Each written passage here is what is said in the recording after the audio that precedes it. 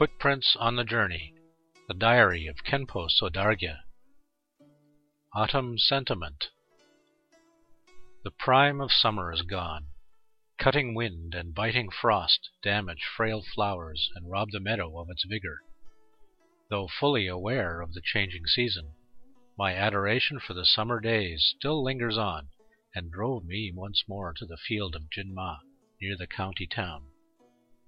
I fancied that with all my sincerity, heaven might be so moved that it would lend me a magic lasso so that I could bind the feet of runaway summer. Together with me were Chimed Rigzin and Nyorba, who shared my wishful thinking. The day was blessed with extraordinary clear blue sky, sparkling like a flawless sapphire. No wonder the great sages of ancient India have described mind's lucidity as the autumn sky. The sky and the earth stretched on and on. As far as the eyes could see, there was no boundary between them. It was a perfect setting to utter sentimentally the famous poem, "The autumn field shares a scenic hue with the vast sky." A pile of rocks carved with the Mani mantra caught my attention and steered my fleeting mind back to my boyhood, during which I would chisel the Mani mantra on rocks every day. I noticed a rock with an extra deep chiseling. Whoever did it must have put in a lot of effort.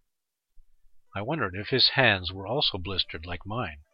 Were they badly chapped, numb with cold?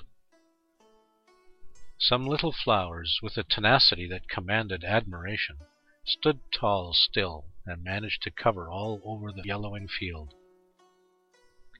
They attracted brightly colored butterflies to dance among them, and soothed our hearts that had been saddened by impermanence. The fish, oblivious of the changing surroundings, still swam about idly, arousing in me an urge that I would use my body heat to keep the ever-chilling brooks constantly warm, to spare the aquatic beings from suffering the bitter cold.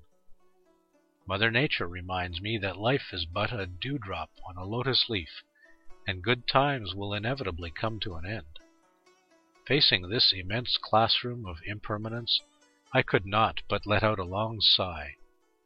Flowers in a riot of color showing off in midsummer are destined to wither and vanish in the fall.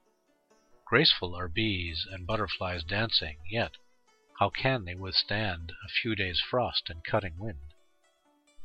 Squandering time away when one is at life's prime soon brings deep remorse over lost youth. All phenomena by nature are impermanent. Wait no more and treasure every minute of your life. 25th of July, Year of Renwu, September 2, 2002.